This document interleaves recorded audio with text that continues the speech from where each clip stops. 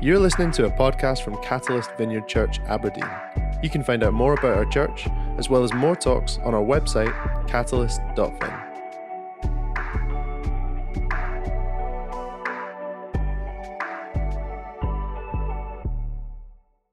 Good morning, everyone. Good to see you. Oh, thanks. A wee bit chat back. That's great. Bit of interaction is always pleasant for people up here. So this morning, we are continuing our Future Focus series, looking forward to what is happening for the rest of our lives. And we're doing that by working through the book of Thessalonians. So today we're in Thessalonians chapter 3, verses 11 to 13. We'll read those in a wee minute. But just the story so far is that Paul and his friends, Silas and Timothy, they have seen the birth of the Thessalonian church, but then they had to flee Thessalonica because of persecution. Persecution from the unbelievers in that Roman province. And so Paul and Silas, I forgot to put my glasses on. Hold on a second. This is a problem. 2 seconds.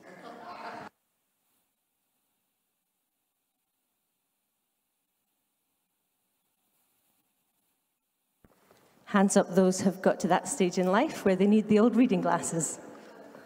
It's a great stage to be at. There we go. Do I look like a professor now? My kids laugh at me because I have this. But that's how it is now, so I'm embracing it. So Paul leaves Silas and Timothy behind in Berea to carry on ministering the gospel there, whilst he travels on to Athens and then to Corinth, where he receives a letter from Timothy updating him on how the Thessalonians are doing. So the report states that the church, this is from Timothy, that the church is thriving and that the believers there remain strong in the faith and love despite the persecution and the suffering. So we're picking up at chapter 3, verses 11 to 13, which are Paul's prayer for the for the growth of the believers in Thessalonica. So that's what the title of the section is. So, little story about me, my family. A few years ago, my Dundonian granny booked to go on holiday with her brother Bill and her sister-in-law and her cousin. They were going to go to Spain for 2 weeks. And my granny's name was Mary. She was the kindest woman I've ever met. And she was delightfully funny. Her name was Mary, but everyone called her May. And I think it was quite trendy back then when she was born to call daughters Mary. I think it was either after the Queen or the Virgin Mary, depending on, what your background was. But the Queen Mother, sorry. It was quite the thing to be called Mary back then. And so Uncle Bill and his wife and his cousin and his sister go to the airport, and Uncle Bill, as designated responsible male adult, had all the passports, and he took them up to the passport desk and handed them to the lady. And then he turns around, and one of them is missing. And so he says to his wife, in this wonderful Dundee accent, "Where's me?" And she says, "I dunno, Ken." She says, "Well, we may." Because Granny's cousin was also called May. So he turns back to the check-in desk, tries to sort a bit more of it out, then turns around a moment later, and his wife has gone missing, but the other two Mays are back. And he's like, "Wait a minute, where's May?" And my granny says, "I don't ken." Because Uncle Bill's wife was also called May. So poor Uncle Bill had gone on holiday with 3 women called May. And he spent the whole holiday, by all accounts, saying, "Where's May? Where's May?" So when I read this letter, which is full of Paul's hope for the young church in Thessalonica, I was struck by Paul's 3 Mays in his prayer. And I remembered my Uncle Bill with his wheezy laugh as he told the story of the 3 Mays, and it made me smile. So here are our 3 Mays. Paul and his companions, Silas and Timothy, they'd been separated from their freshly planted church. This was a young church. They'd been separated by religious and political opposing forces. They were desperately concerned for this new church, that it would be suffering or that the community would be destroyed or corrupted by the opposition that they were facing. Then they received Timothy's report that the church is holding true to their love for God, even in an environment of persecution and suffering. And so Paul and the gang are absolutely delighted and relieved upon hearing this news. They're just over the moon. So Paul's response is this prayer, and it lays out his desires and his hopes for the future of the church there. So let's open our Bibles, if you've got your Bible with you, either in book form or electronic. It's only a wee excerpt, so you can follow us on the screen if you want to. But let me read it for us. Hold on, get my Bible open. So 1 Thessalonians 3, verse 11. Lord God, would you bless this to us? Now may our God and Father himself and our Lord Jesus clear the way for us to come to you. May the Lord make your love increase and overflow for each other as for everyone else, just as ours does for you. May he strengthen your hearts so that you will be blameless and holy in the presence of our God and Father when our Lord Jesus comes with all his holy ones. Okay.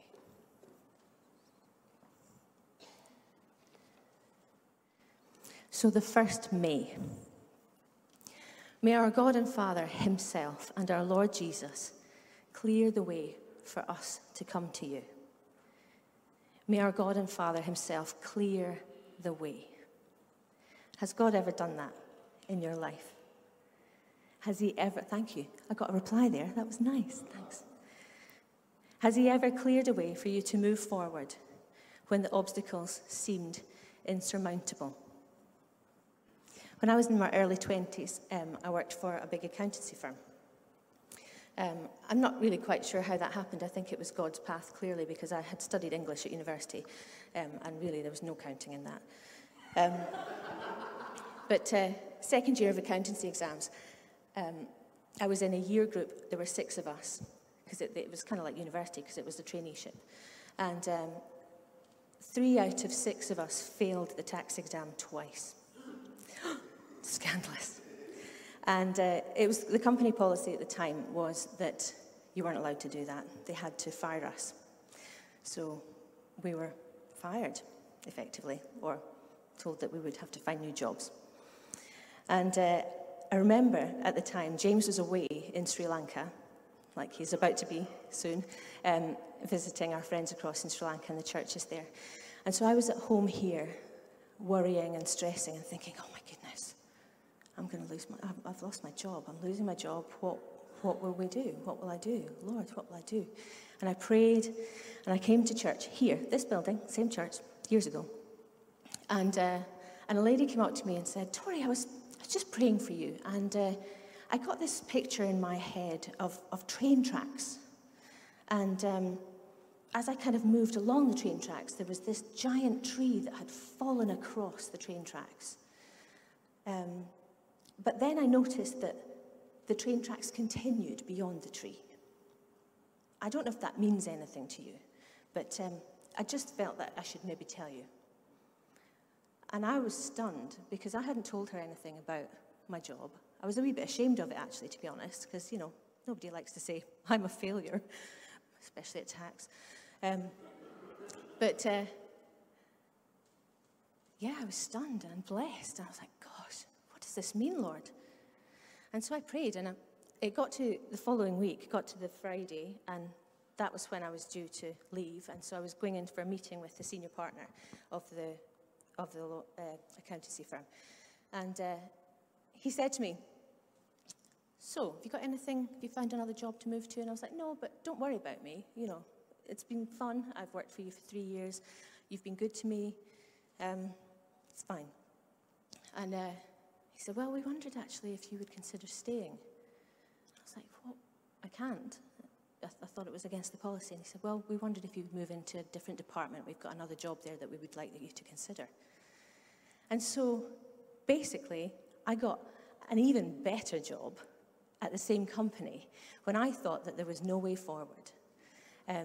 And in that little meeting, I actually got the chance to share a bit of the gospel with that man.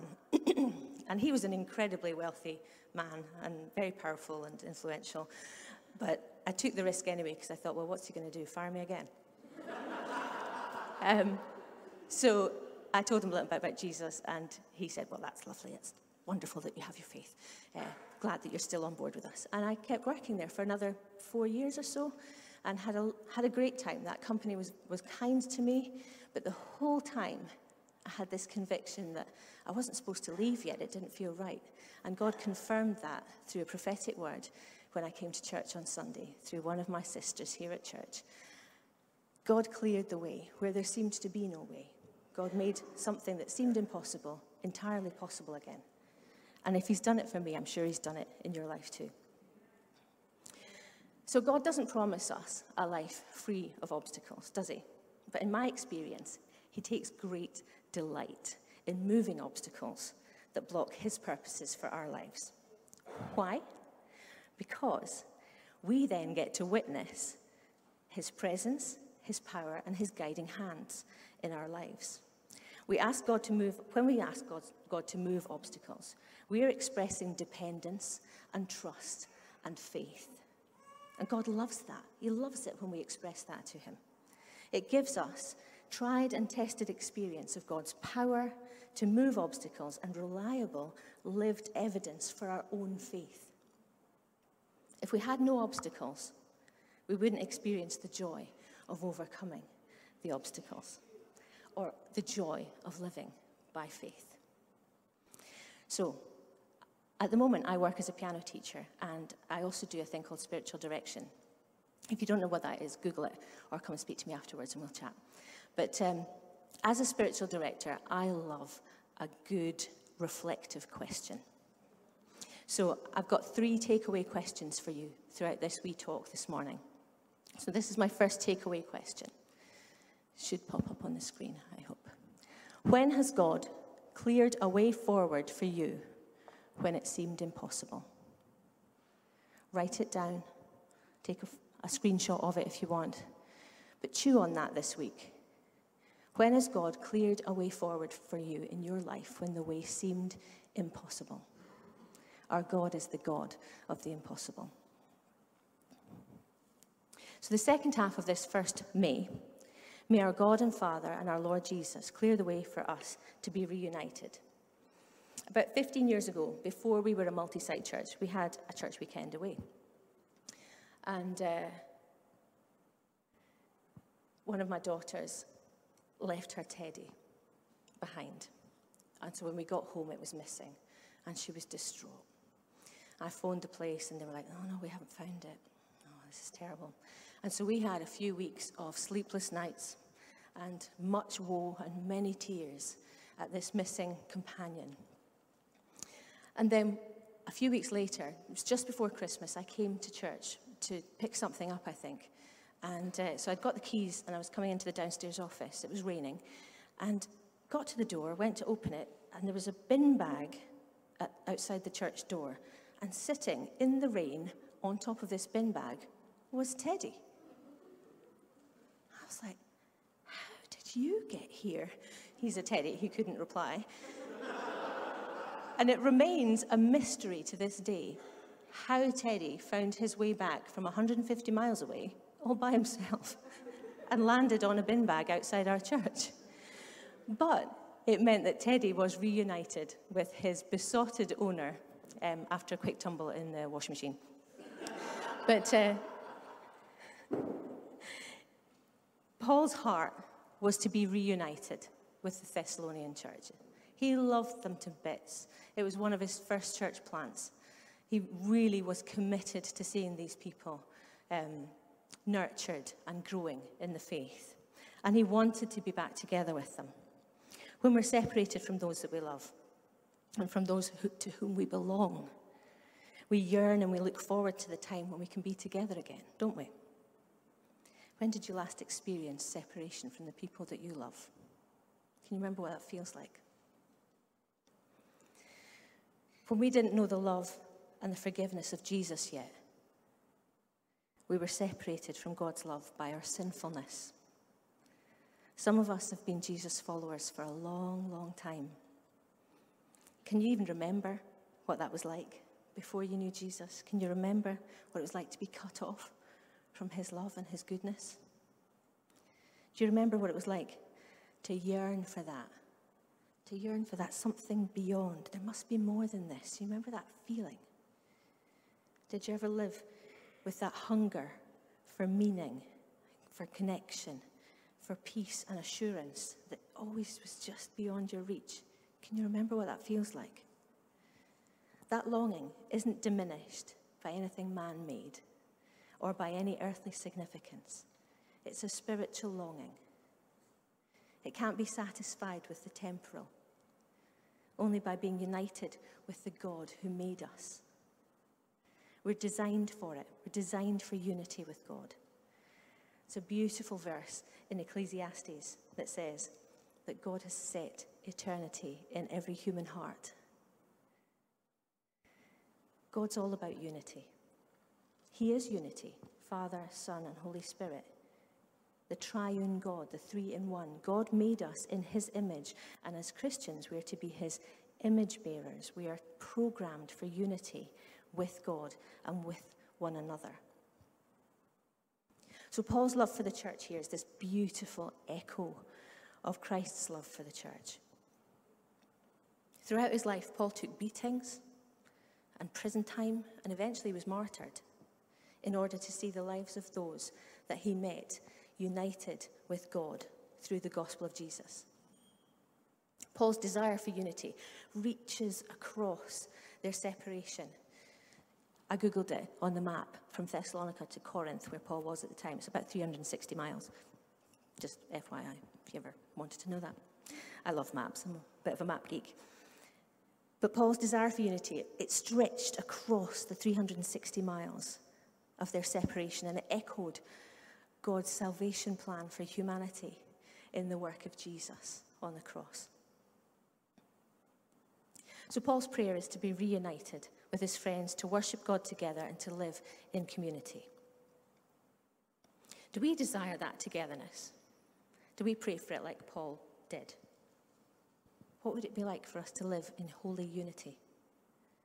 Unity in our homes, unity in our relationships, in our church, in the churches, or across the globe, unity as a human race. How wonderful would that be? What about unity with the Spirit of God? Holy Spirit is my favourite. How can we be united with the Trinity this side of heaven? Have a chew on that one too. It's a good one. Okay, so moving on to Paul's second May. Where's May? May the Lord make your love increase and overflow for each other and for everyone else, just as ours does for you. So what's Paul's point here? He's saying, in the same way that our love for you increases and overflows, that's how you're to love each other and everyone else. He's saying, follow our example. Paul really, really loved the church. Why? Jesus said in John, "A new commandment I give you, love one another, as I have loved you, so that you must love one another. By this all men will know that you are my disciples, if you love one another." And later on, in John 14, Jesus says, "If you love me, you will obey what I command." That was what he commanded, to love one another. It was a gospel imperative. The love held between believers in the early church would be the characteristic that identified them as followers of Jesus. It would be the culture-changing evidence of transformed lives, which would turn and transform the communities around them. Is this why Paul loved the church so much? Because he was following the command of Jesus? Yes, in part. But for Paul, I think it went beyond that. It was personal. The love that he had for the church had everything to do with how he met Jesus and the story of his own life transformed in his brush with eternity on the Damascus Road. Do you remember that story?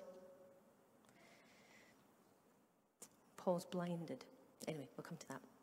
In Newton's laws of motion, I had to Google what it was, but I knew the quote. It said that for every action, there is an equal and opposite reaction. Now, I wasn't great at science at school, but this law of nature certainly rings true with the Apostle Paul. His actions towards the Spirit-filled Jesus followers after Pentecost, before he was Paul, he was a guy called Saul. Same guy, different name.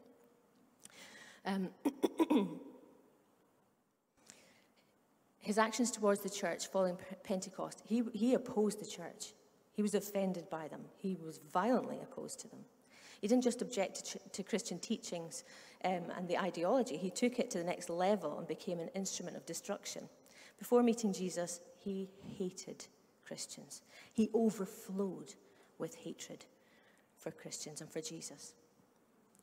When the Jewish leaders stoned Stephen, it says in Acts that Saul, who's the same guy, Paul, he was there giving approval to Stephen's death. Stephen was the first Christian martyr.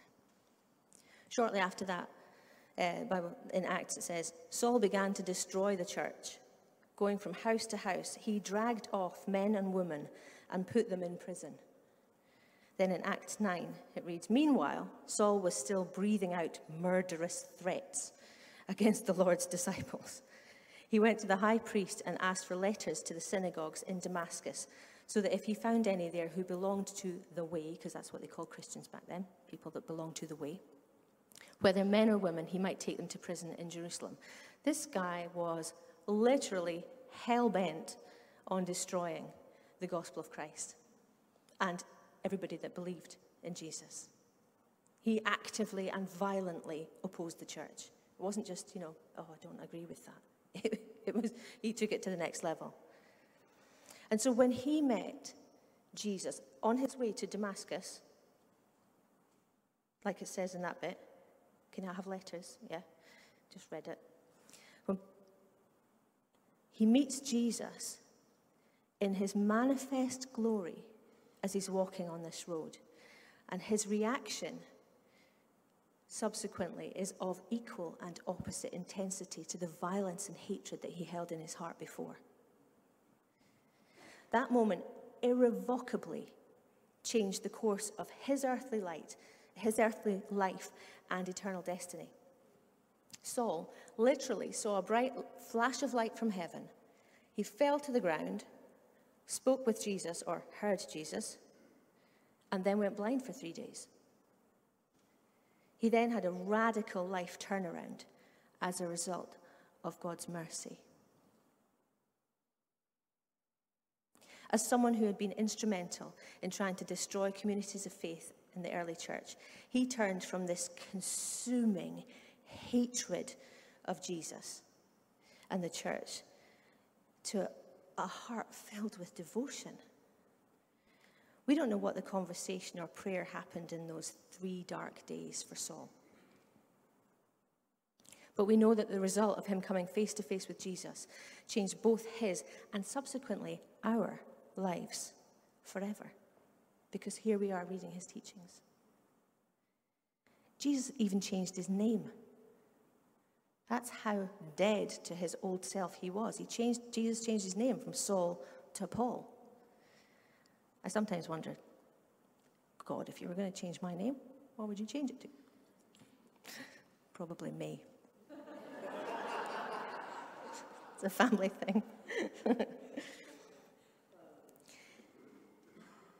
So in order to rescue Paul from this seething, overflowing hatred that he had, God had to blind him to his past life and his past way of thinking. Paul's entire worldview was changed by this encounter with the risen Jesus who appeared in all his glory. And Paul, having lived to tell the tale, is devoted to redressing the balance of his past sins by being completely committed to loving the church the same way that Christ did. For every action, there's an equal and opposite reaction. Paul is praying for the Thessalonian church from the perspective of his own radical rescue. It's a rescue that filled his heart with such a fierce love for Jesus and the church that he was prepared to die for it. His newfound love for the church flowed from his devotion to Jesus. If we love the Lord, then we love those that the Lord loves. And so Paul loved the church.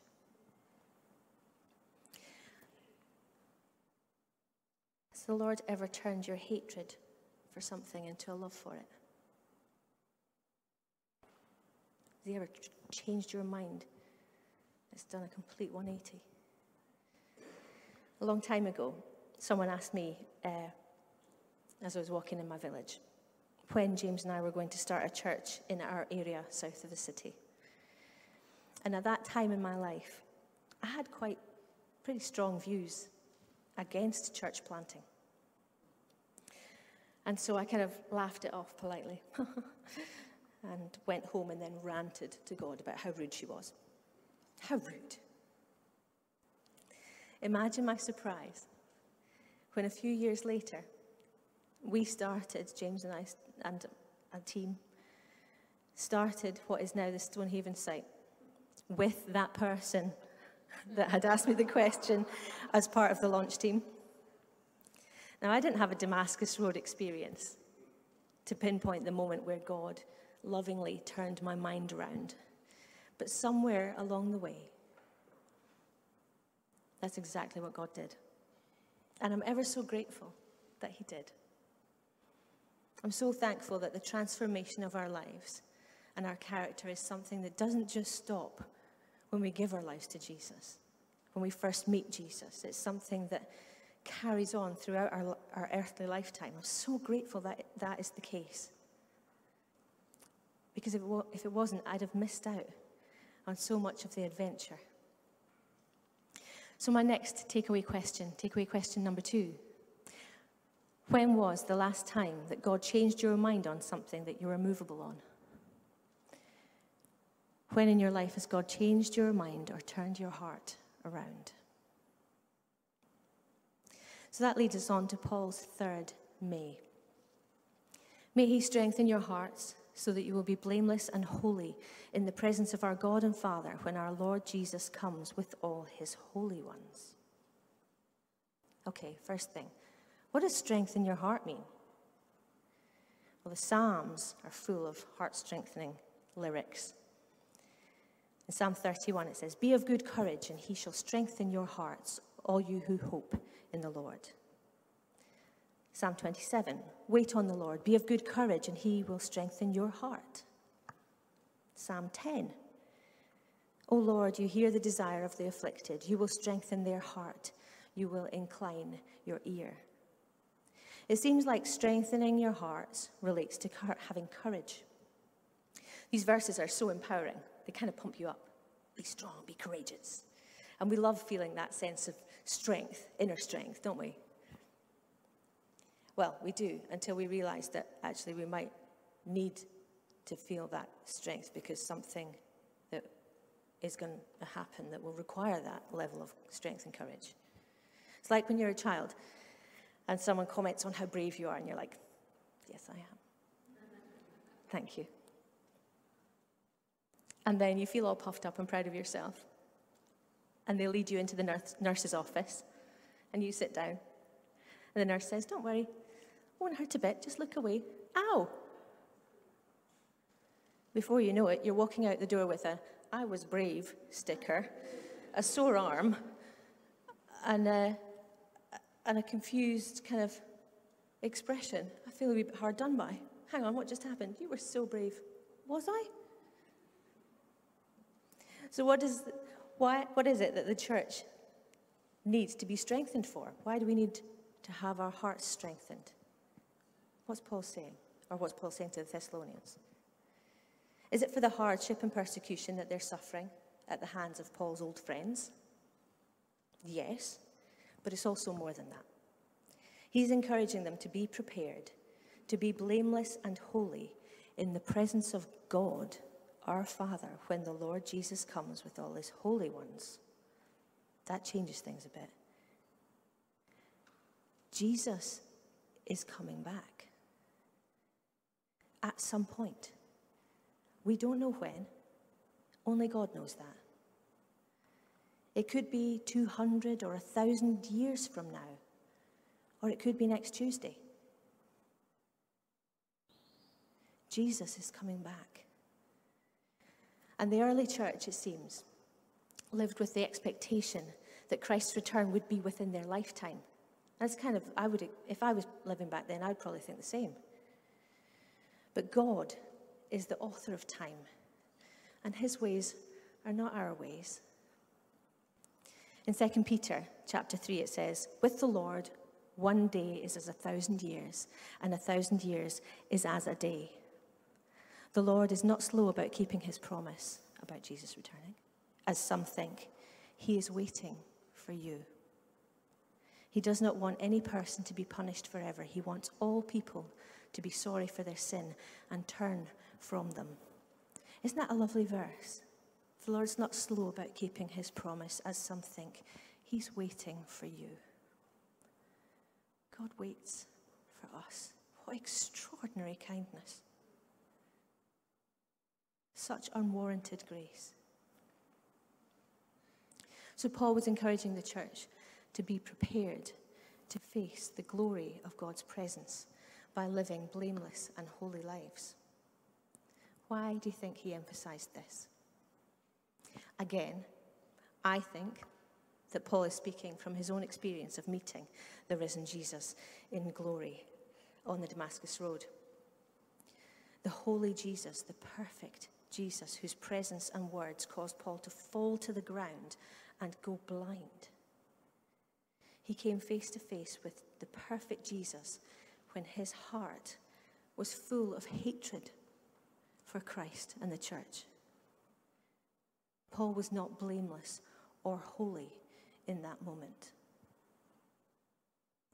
His prayer for the church is that they won't face Jesus in his risen glory before being made ready for it, being prepared for it by God. The power of God's presence in that moment is the same power, the same glorious light that was there in the beginning when God said, "Let there be light." The same glorious light was the consuming fire on Mount Sinai that the Israelites, the people, couldn't behold in case they died on the spot. That's what the Bible says in the Exodus. It's the same light in the pillar of flame and cloud that guided the Israelites in the desert. The same fire that fell from heaven and burned up Elijah's sacrifice in front of the prophets of Baal. The same fire and glory that the angel took the live coal from to touch Isaiah's lips to take away his guilt and atone for his sin just before he prophesies the birth of Jesus. It's the same light that shone around the angels who appeared to the shepherds when Jesus was born. It's the same fiery star that lit the sky to guide the wise men to Bethlehem to worship Jesus. The same fire that descended on the upper room after the crucifixion and divided into tongues of fire which rested on those gathered. And they were filled with what? Who? They were filled with God's Spirit, the Holy Spirit. So this glorious heavenly light that blinds Paul is the manifest power of God. And Paul is praying that the church will be prepared to be united with Jesus in his glory. How? By having the courage to live Holy Spirit-fueled lives that honor God in this lifetime in order to establish eternity in our hearts. I believe that if Paul was here today at Catalyst Vineyard, in our church, I believe that his prayer for us would be the same. I believe that his prayer would be, God, would you clear a way for unity? God, would you fill us with your love? God is love. He's made of this stuff. That's why Paul overflowed so much with it. equal and opposite. He seethed and overflowed with such hatred for the church. And then when he met Jesus, he seethed, what's the opposite of seethed? Just overflowed, emanated, radiated the love that God has for the church. And the third bit of his prayer would be that God would prepare us and make us blameless and holy for eternity. For that moment when we stand alone before God. I spent some time doing some stuff with the Leadership College students, and one of the things we talk about is spiritual formation. And we talk a lot about how our relationship with God, what we have, each of us, between ourselves and the Lord, that is the eternal part of who we are. That's the part that will live on in eternity.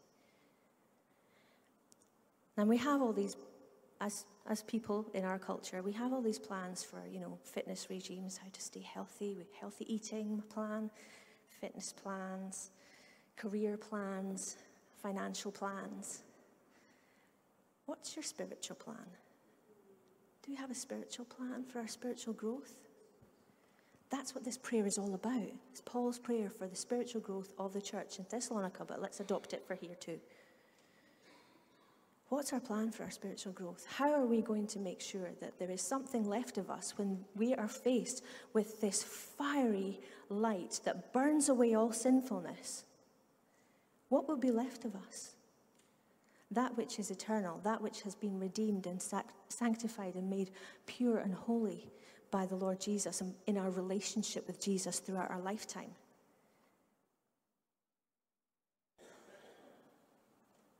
And so my third takeaway question for you is, what would being blameless and holy look like for you? Is that the second one? No. Third one was, how have you experienced God strengthening your heart for something? If you're going to work on the 3 questions this week, those are your 3 questions. And so let me just pray that prayer over us now as we finish.